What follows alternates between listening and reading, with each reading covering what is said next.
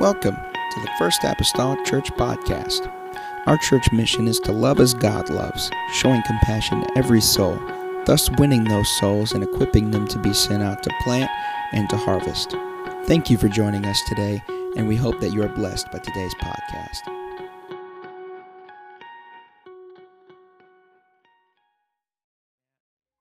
We looked at the works of the flesh last week, so I'm starting just right at the fruit of the Spirit. We got through the first three of love and joy and peace, and man, that just makes a person all warm and fuzzy all over whenever you talk about love, joy, and peace. Sign me up for the fruit of the Spirit when you talk about love, joy, and peace.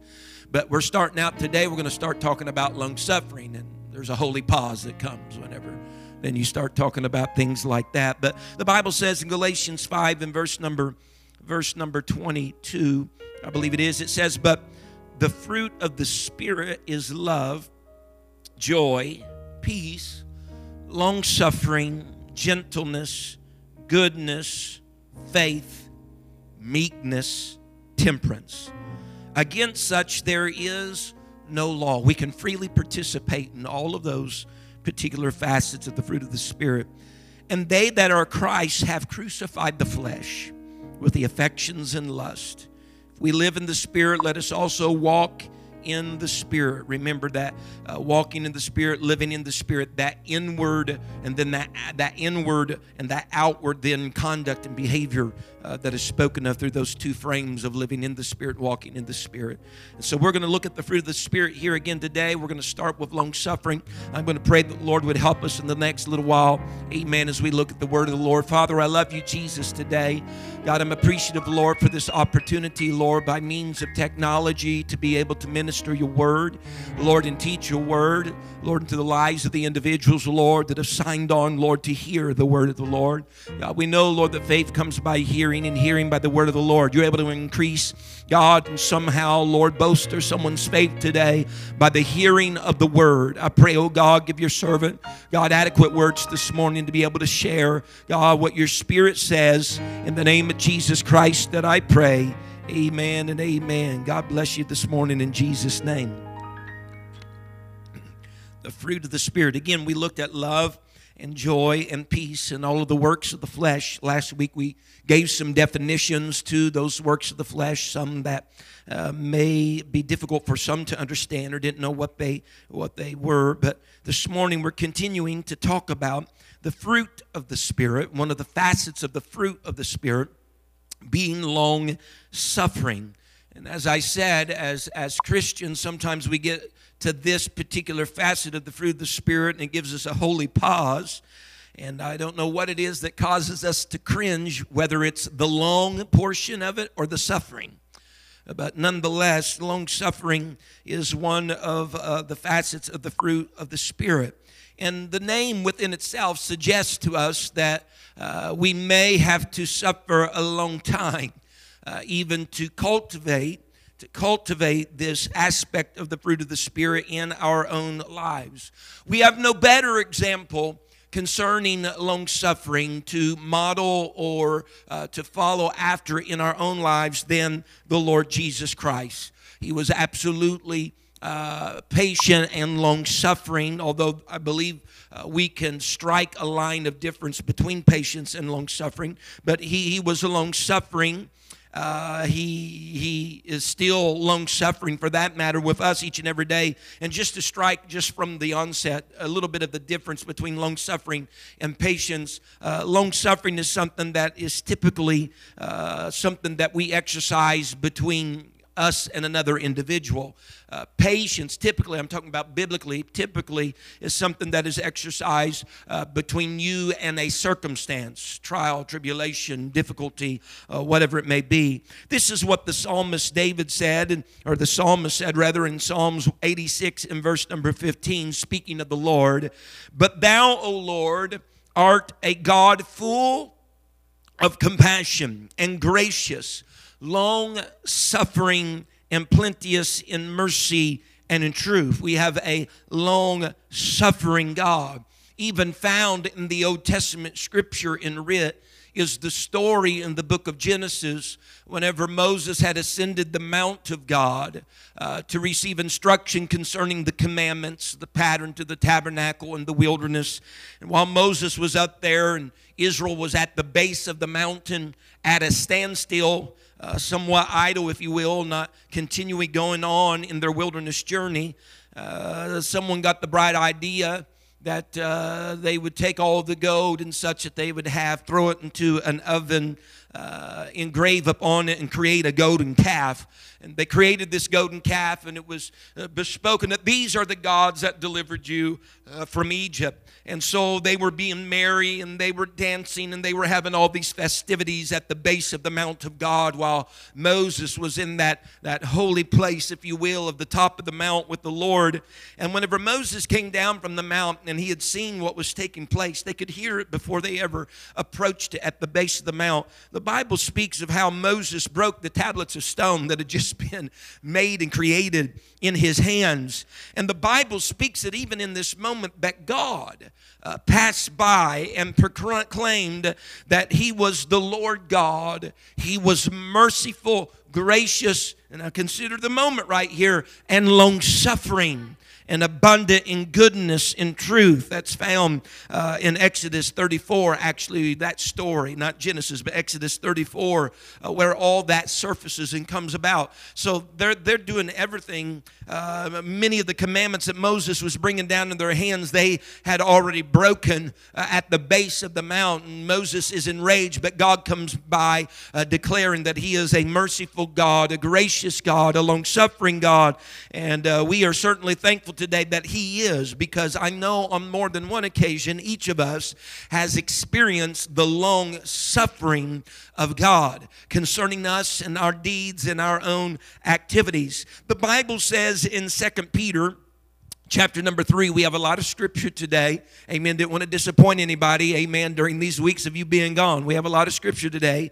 2 Peter 3 and verse number 9, the Bible says, "The Lord is not slack concerning his promise, as some men count slackness, but is long-suffering to usward, not willing that any should perish, but that all should come to repentance." Amen. Again, God is long-suffering to usward. He's not slacking his promise. What Peter is dealing with here is a time in which people were becoming doubtful about the return of the Lord, about him coming back for them.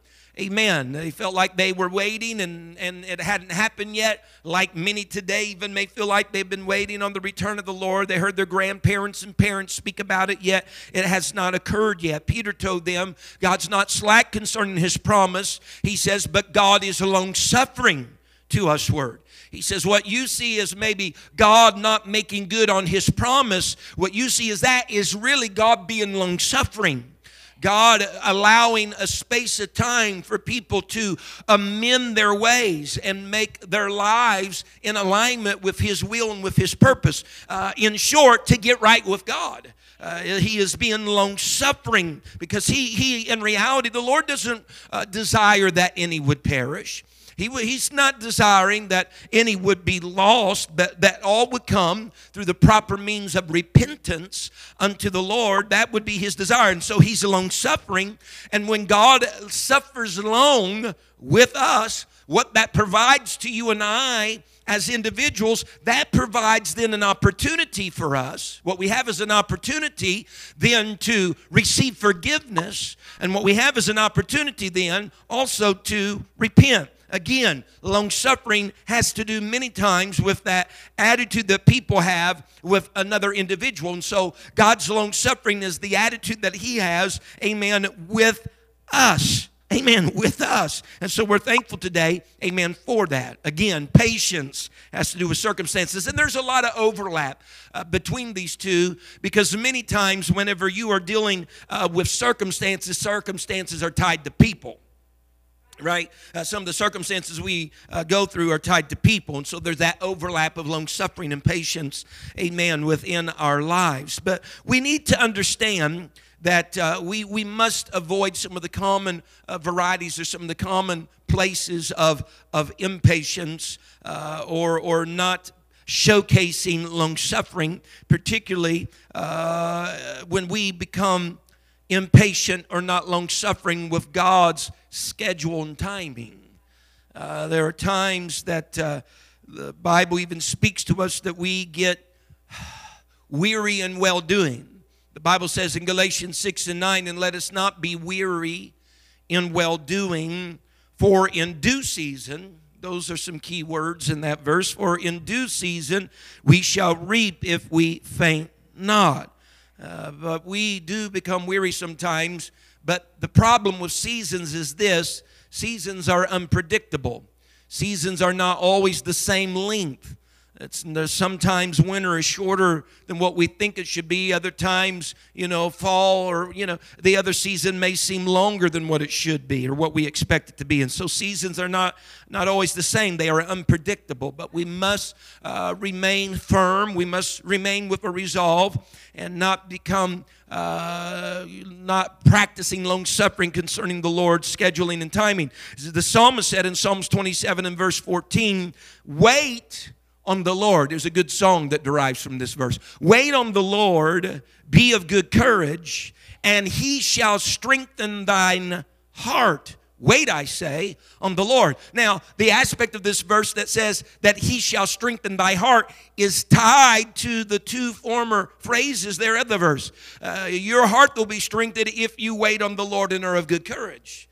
That's where the promise or the principle is. There's going to be a strengthening of our heart as long as we're waiting and being of good courage concerning the Lord. Also, we sometimes have a hard time showcasing long-suffering or patience, if you want to call it, since there is a overlap with people and circumstances during our trials, during our difficult times, maybe even now.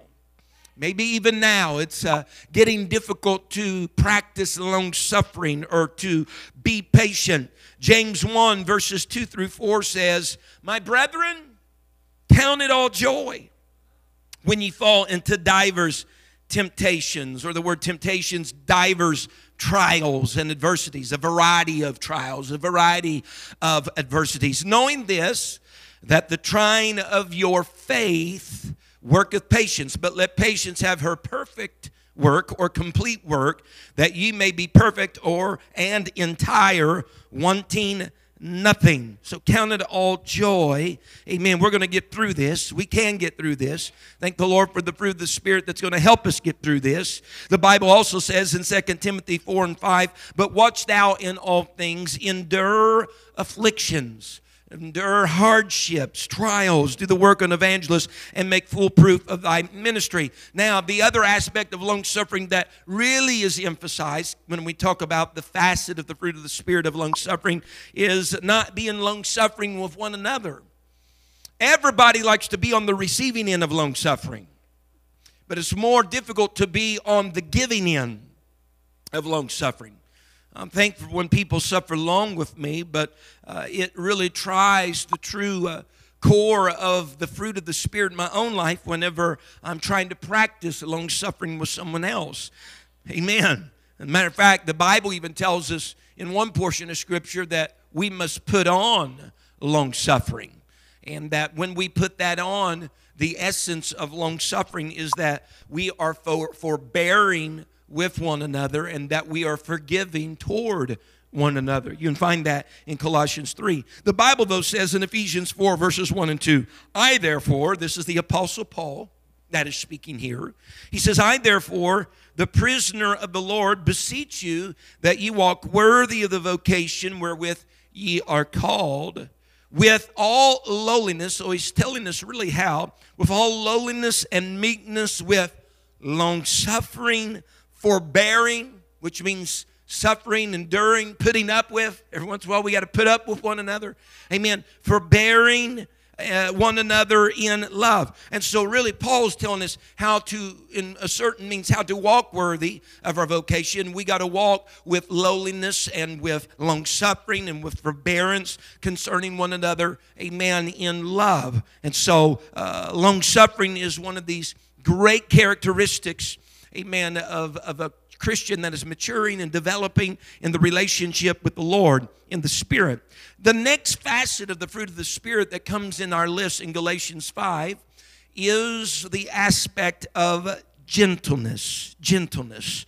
Gentleness is kindness in many regards that we show to others. And as a footnote, that we show to others, and it's not just people that we like. Showing kindness to others, it's universal. It is a blanket that covers all. And the fact of the matter is this, it's doing that and not expecting anything per se in return. So it's showing kindness without necessarily looking for there to be any reciprocation of that kindness.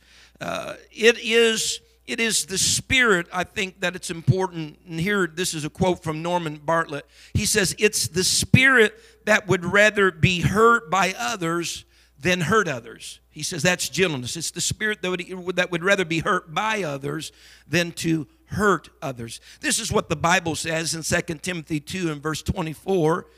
And the servant of the Lord must not strive. But, here's the contrast, but be gentle unto all men, apt to teach, and patient. A very good example in the Old Testament of gentleness or kindness that was showed to somebody and not expecting anything in return was whenever David showed kindness to the son of Jonathan by the name of Mephibosheth.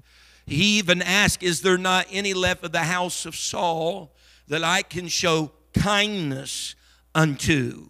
And so David had Mephibosheth brought to his palace, brought to where he was. David gave back to Mephibosheth the land that belonged to his family of Jonathan and Saul, gave that land back to him, had servants for him that would work the land, that he would get the produce of the land. But even to go beyond that, because it wouldn't seem like much for a man to give back something that in reality was rightly part of the family heirloom. All right? I know that's kind to a certain degree, but when you receive something back that really is yours, then, you know, there's a certain edge and difference there. But David even goes a step further concerning kindness. Remember, Mephibosheth is lame in both of his feet.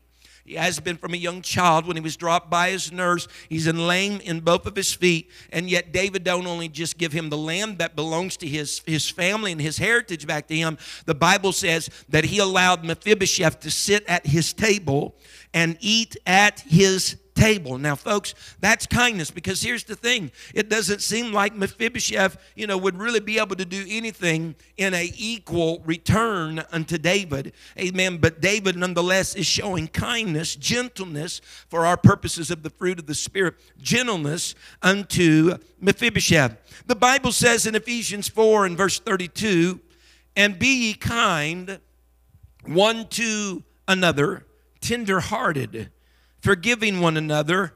And here is the example, even as God, for Christ's sake, hath forgiven you. So again, in all of these fruit of the Spirit, they belong, these aspects belong to the Spirit. And so our utmost example, of course, is God. There are other people through the Scripture, such as David with Mephibosheth. There are other examples in the Scripture that are played out. But our utmost example, where we need to tie our own lives to, always first and foremost, is the Lord. Amen. Because that Spirit is able to cause those things to surface in our own lives if we are obedient unto them.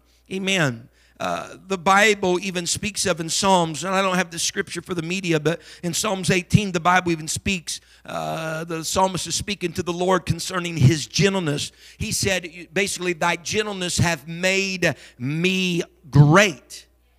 That's awesome. His gentleness has made us great. Your gentleness has become my greatness.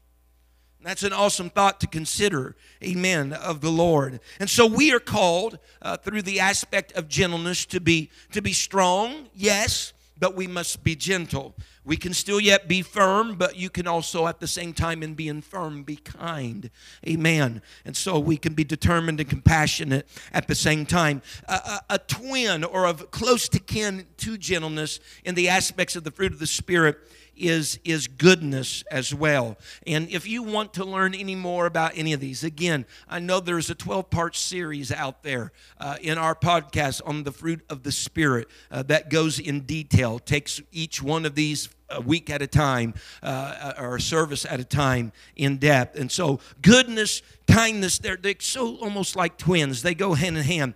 Goodness is a inward quality that expresses itself outwardly.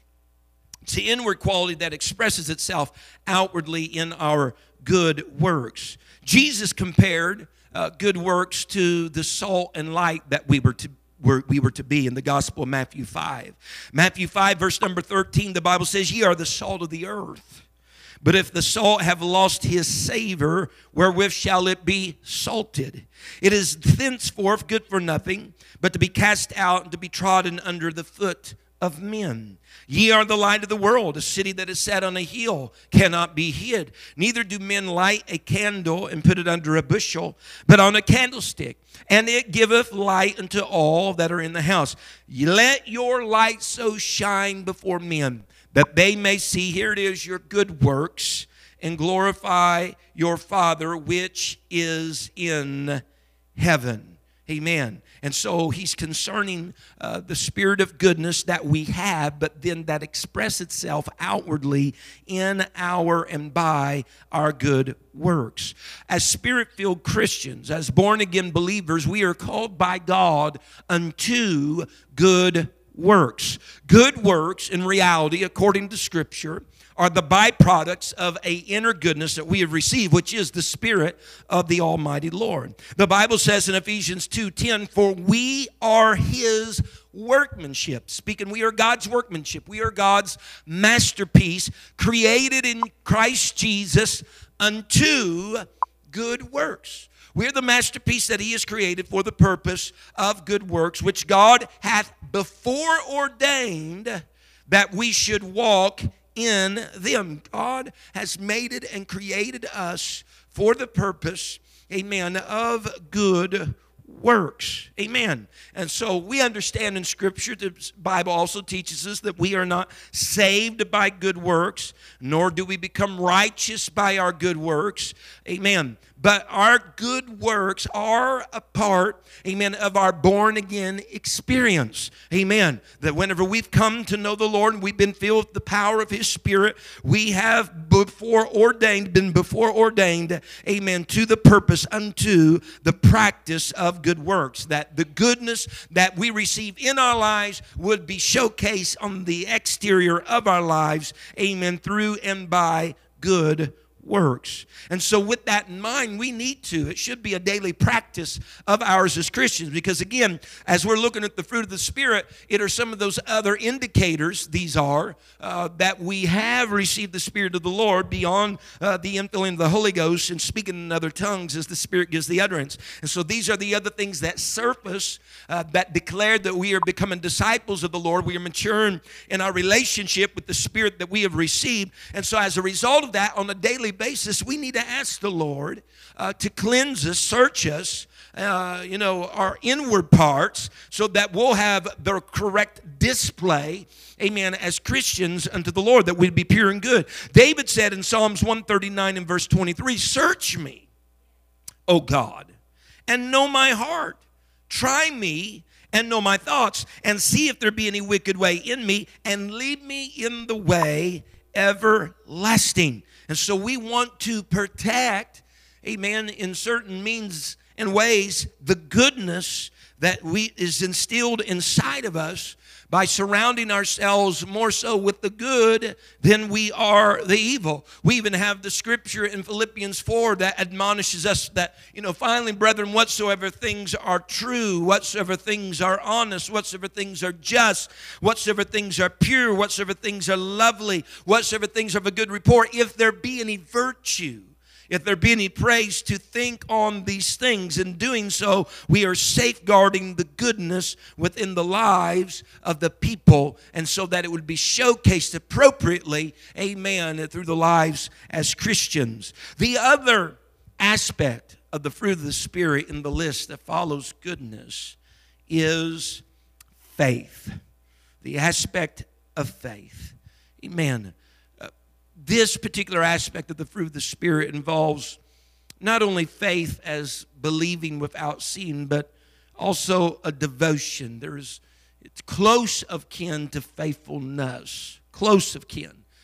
Many translations in the Scripture, when it translates Galatians 5 outside of the King James Version, there are other translations that translate this aspect of the fruit of the Spirit as faithfulness. But the actual Greek word that is used here in 239 out of the 244 times that it is translated in the Bible as just plain faith.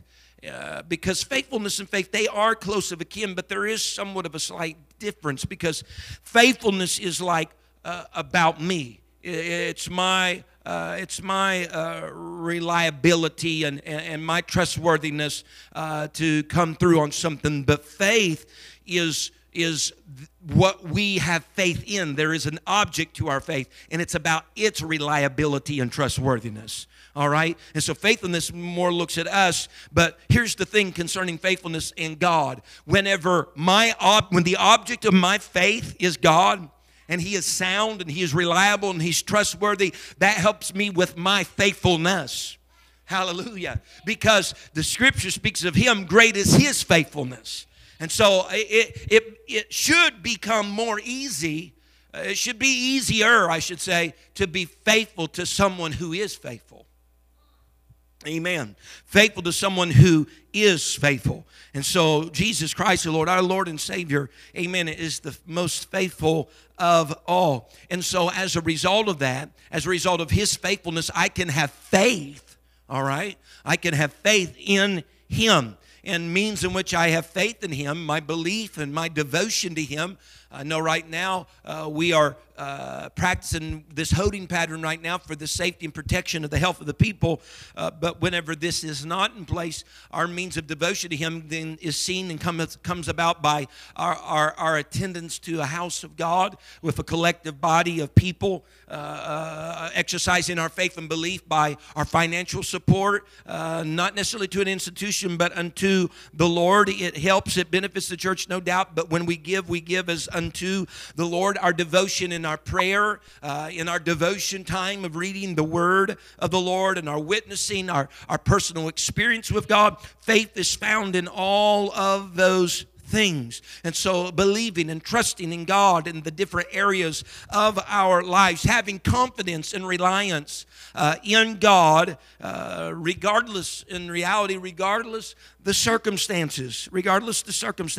The Bible says, Hebrews 10:23, let us hold fast the profession of our faith without wavering, for He is, here it is, faithful that promise. And so that's what, again, stokes my fire of being able to have and exercise faith. It's because He is faithful.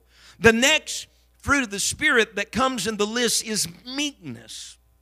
Meekness. It is probably one of the most underappreciated aspects of the fruit of the Spirit. Meekness. Sometimes people confuse meekness with weakness, but meekness is not weakness. As a matter of fact, the most basic definition of meekness probably can be summed up in 3 words, and that's power under control. Power under control. Jesus personified meekness in His earthly ministry. He was not a doormat. He was not a pushover, but he was humble. He was modest. Amen. He was power under control. He was both 100% man and 100% God. And He knew when to let the divine side have full control in a way, and when He, as a human, right, had to have that power under control as well. And so He was a good example of a meek man. And so we should examine His behavior in order to understand meekness a little bit more. Matthew 11 and verse 29. Look at this verse of Scripture, if you will, concerning meekness. Jesus is speaking here. He says, take my yoke upon you and learn of me. For I am meek and lowly in heart, and ye shall find rest unto your souls. He says, this is interesting, take my yoke upon you and learn of me. Now here, the interesting thing about yokes is that the yoke of an animal was tailor-made.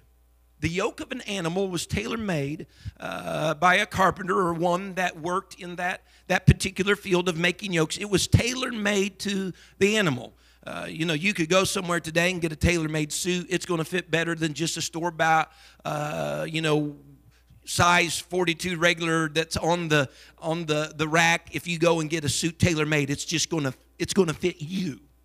It's going to be tailor-made to you. Well, they would tailor-make these yokes for the animal, so they were a custom fit for the animal.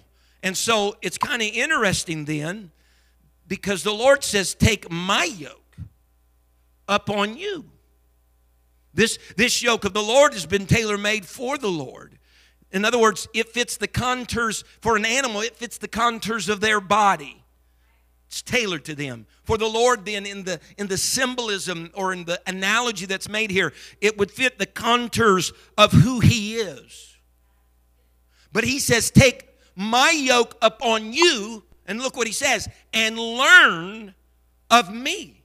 Because if I take a yoke that wasn't tailor-made for Paul McGee and I put it upon me, listen to me now, it's going to rub me in areas where it would not have rubbed the Lord because it was tailor-made for Him. But look what He says. He says, learn of me.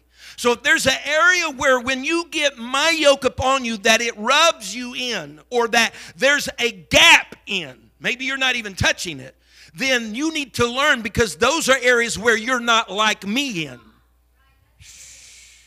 He says, I'm meek. I'm lowly.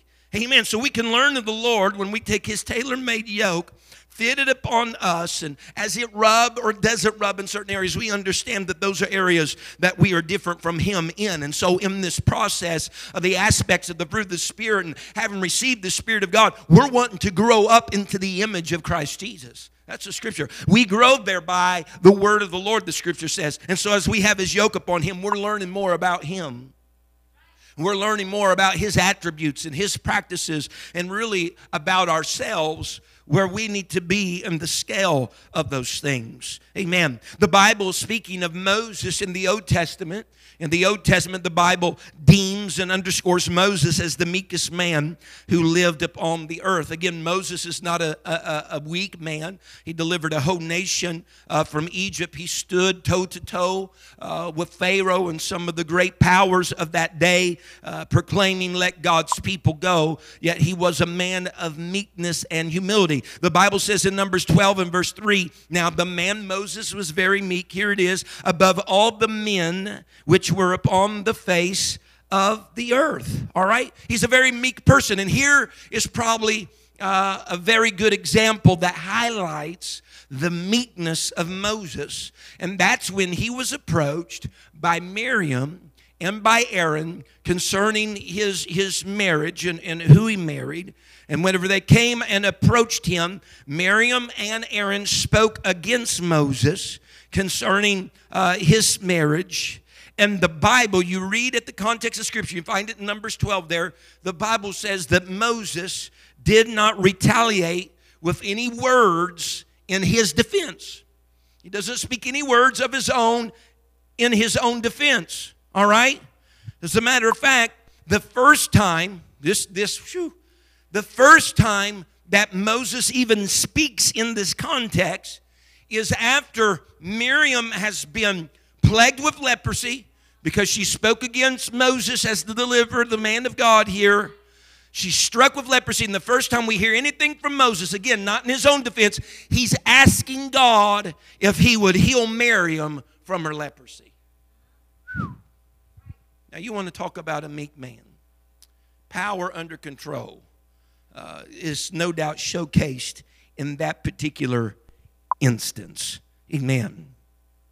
And so, meekness, power, and control, what we really know in this scenario and moment, we can be meek. Our strength comes from knowing that God is ultimately in control, and yielding our plans and our ideas and agendas and ambitions mostly unto the Lord. And so meekness is absolutely the opposite of self-serving ambition. It's the opposite of self-serving ambition.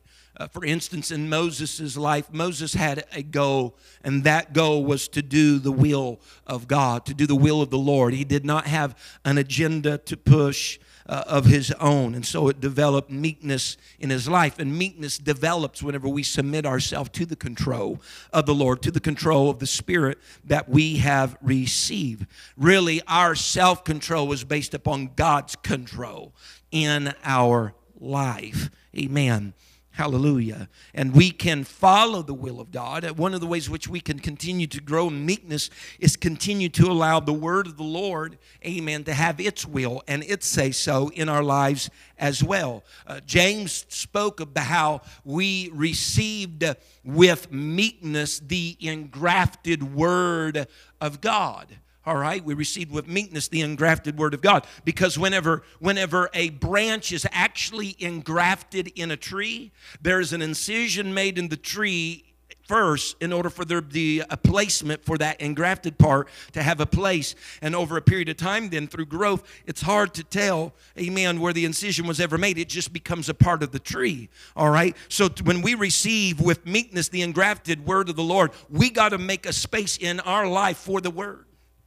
Amen. We got to make a space in our life for the word, for it to become engrafted, so that days from now, you can't really tell where one started and the other one finished. You know, it becomes one, a whole within itself, not a part, but a whole. It's just one is part of the other. Amen. The last thing in the list of the fruit of the Spirit, the last aspect, is temperance.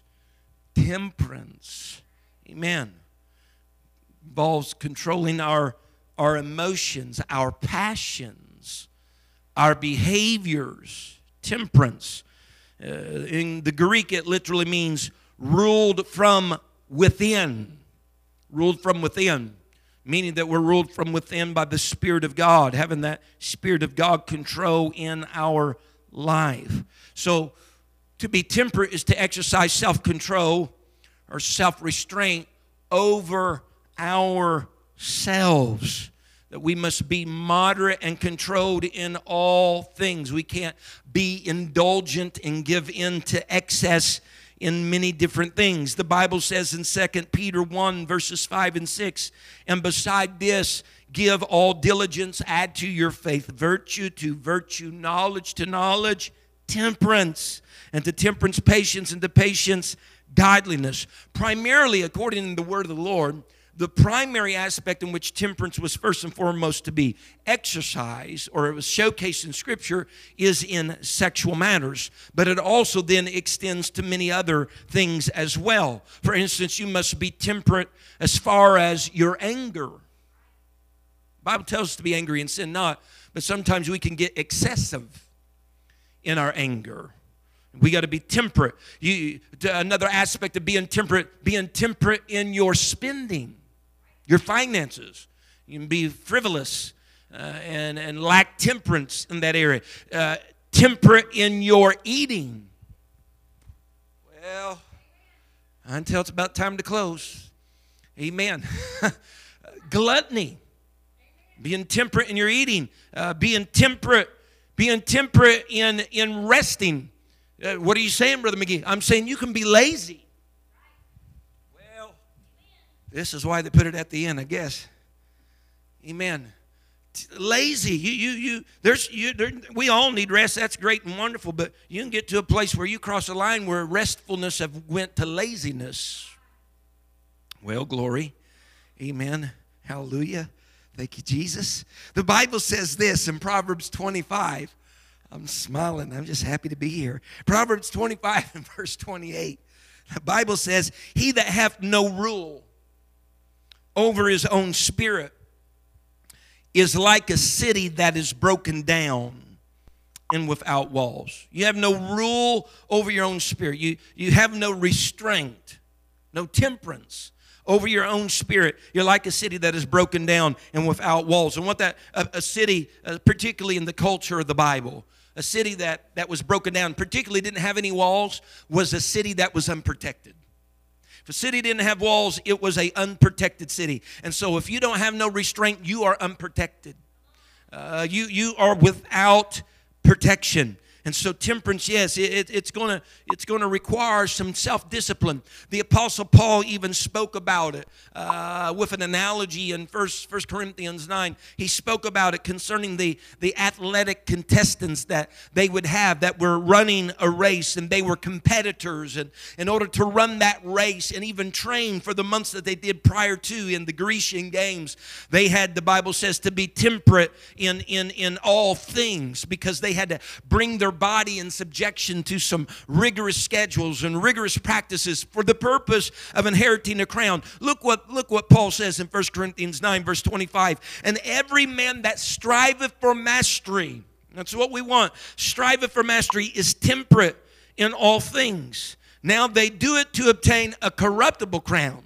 He's making comparison here. But we incorruptible crown. They're doing that for, little grass and twigs and flowers that's fade. And this is the amazing thing. Whenever they had those little laurel crowns, many times they were already fading by the time that they were awarded them. So they're doing that for a corruptible crown. But we folks, we are being temperate for the purpose of a incorruptible crown. And he says, I therefore so run, not as uncertainly, so fight I not as one that beateth the air, but I keep under my body and bring it into subjection. What he's talking about, he says, I try to be temperate. Try to be temperate with my body and bring into subjection, lest by any means when I have preached to others, I myself should be a castaway as well. Amen. So temperance is seen by what we don't do more than what we do. It's seen by what we don't do more than what we do. Amen. If I can just give some concluding words here today, and it'll take me a little while. Give me 10 minutes. So we're cultivating these aspects of the fruit of the Spirit in our life, and it is sometimes a process. It does not take place overnight, just the same as a fruit on a tree doesn't just come to full maturity overnight. It doesn't take place overnight.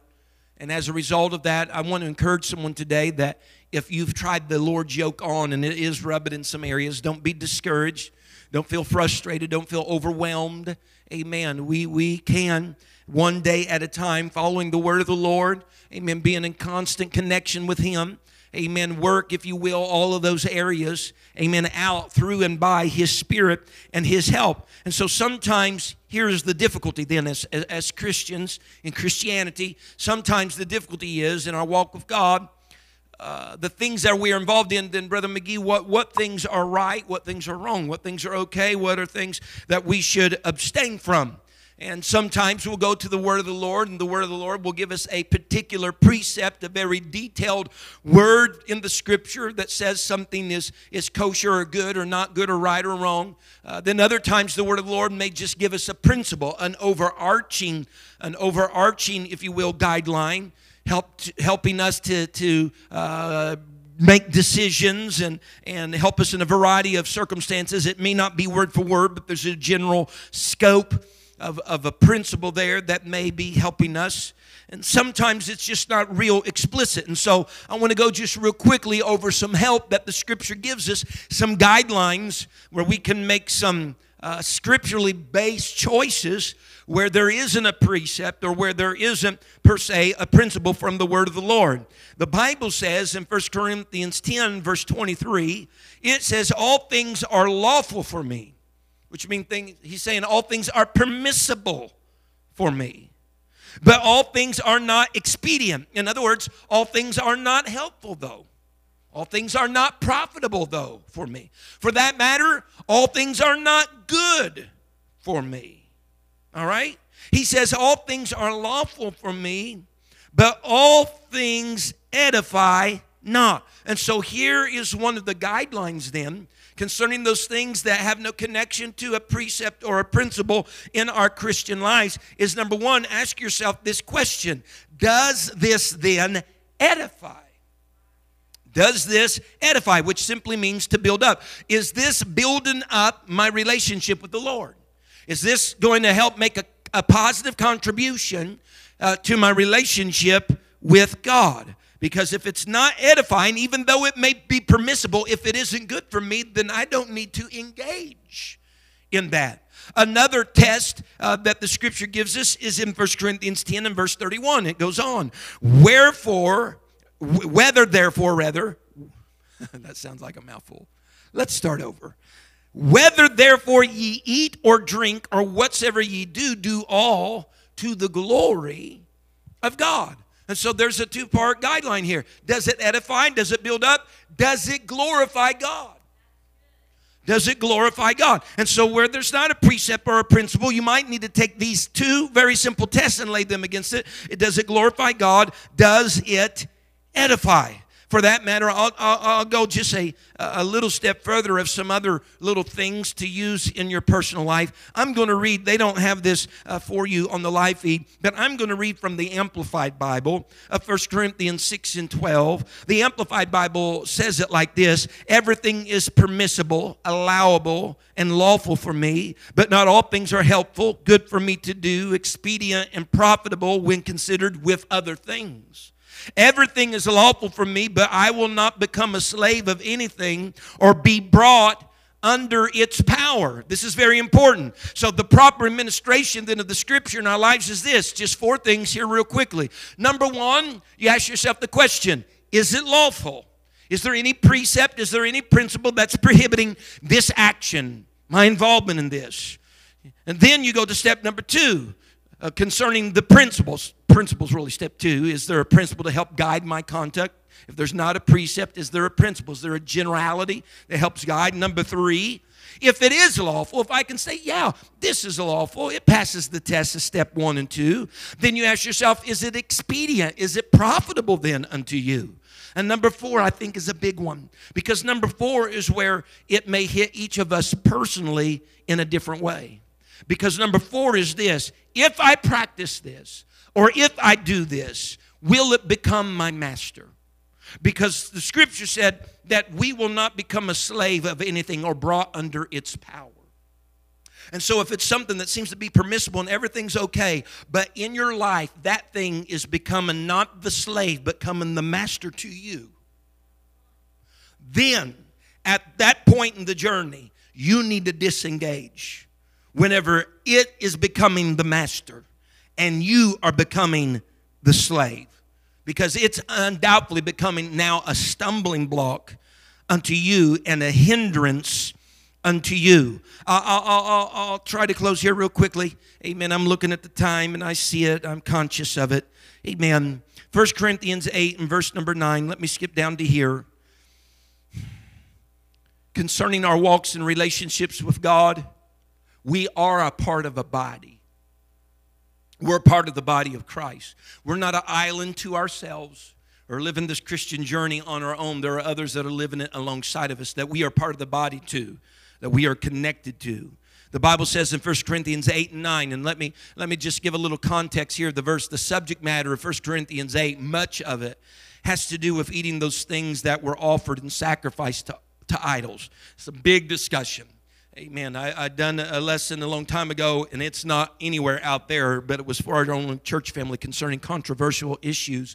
But the eating of those things that were offered and sacrifices to idols, some thought no big deal, others thought no, it is a big deal. This is what the Bible says in 1 Corinthians 8:9. But take heed lest by any means this liberty of yours. He was saying if you're going to say it was okay then to eat this liberty of yours, be careful lest this liberty of yours become a stumbling block to them that are weak. And through my study that I did, it's quite in depth, but I just want to share just the proper rule here from 1 Corinthians 8. If you read the whole chapter, that perhaps you can glean, amen, from the word of the Lord. The rule is basically this: that in issues of controversy within your own life, that you believe you have liberty and someone else says, no, we shouldn't have liberty, and we need to be conscious of our brothers and sisters. And the rule in 1 Corinthians 8 is this: it's always appropriate to take the higher road of standard so that we ain't becoming a stumbling block to somebody else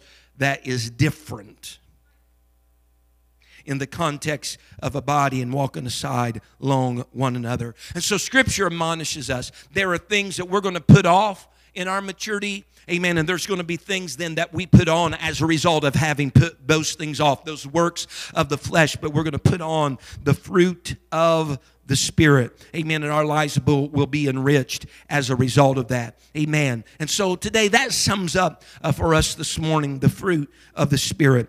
Next Sunday morning we will not be walking the road of particularly a lesson from this series. I'll probably be preaching next Sunday morning, Resurrection Sunday. Amen. And so we'll be involving in that. But we'll pick up 2 weeks then, I guess, from this Sunday back on our discipleship series, and we'll be talking about spiritual warfare. Amen. I do want to pray this morning, the Masons, if they would come today. I do want to pray. Don't want to ever end our services or our time together without a moment of prayer, amen, and consideration. Because we do want these 9 aspects of the fruit of the Spirit to flourish in our lives. We want the love and joy and peace, yes, and just as appropriately as the long-suffering and the temperance and the goodness and gentleness and faith and so on and so forth in our lives as well. I want to mature in the Lord. I want to mature in the Lord. We all would believe that in the natural, if we had a child that was born and it never grew and it never learned to walk or crawl and it could never put a couple words together and it was constantly gibberish from that day forward, we would all raise our eyebrow and know that something wasn't quite right, because it is natural for there to be growth. There is natural for maturity to take place and some advancement to take place in just a very natural child. Well, being a born-again believer, child of God, likewise, it should be a natural due process that there is maturity that starts to take place, and there are some things that you could not accomplish before that you can accomplish now because X number of years have been spent, amen, with the Lord. And so if not, we need to take a closer look at that, because there could be something problematic going on in our relationship with the Lord. And so we want to make sure that is sure. But I want to pray today, amen, that this fruit of the Spirit would be alive in our lives as Christians, and that it would help us to live our life from day to day. Amen. And that we would make wise choices and wise decisions with heaven in mind, that we would take His yoke upon us and see how that is fitting to us, so that we could learn of Him. Amen. Can you help me right now as we pray there in your individual homes? Father, I come to you today. I'm thankful, Lord, for your word. I'm thankful, Lord God, for these things, Lord, that can come to surface in our life as we mature and grow in the word of God and the will of God and the Spirit, Lord, that we have received. I pray, oh God, that we are your workmen. Thank you for listening. If you would like more information about our services and activities, you can find us on Facebook, Instagram, and Twitter with the username FACMC. Again, that's FACMC. Thank you, and have a blessed day.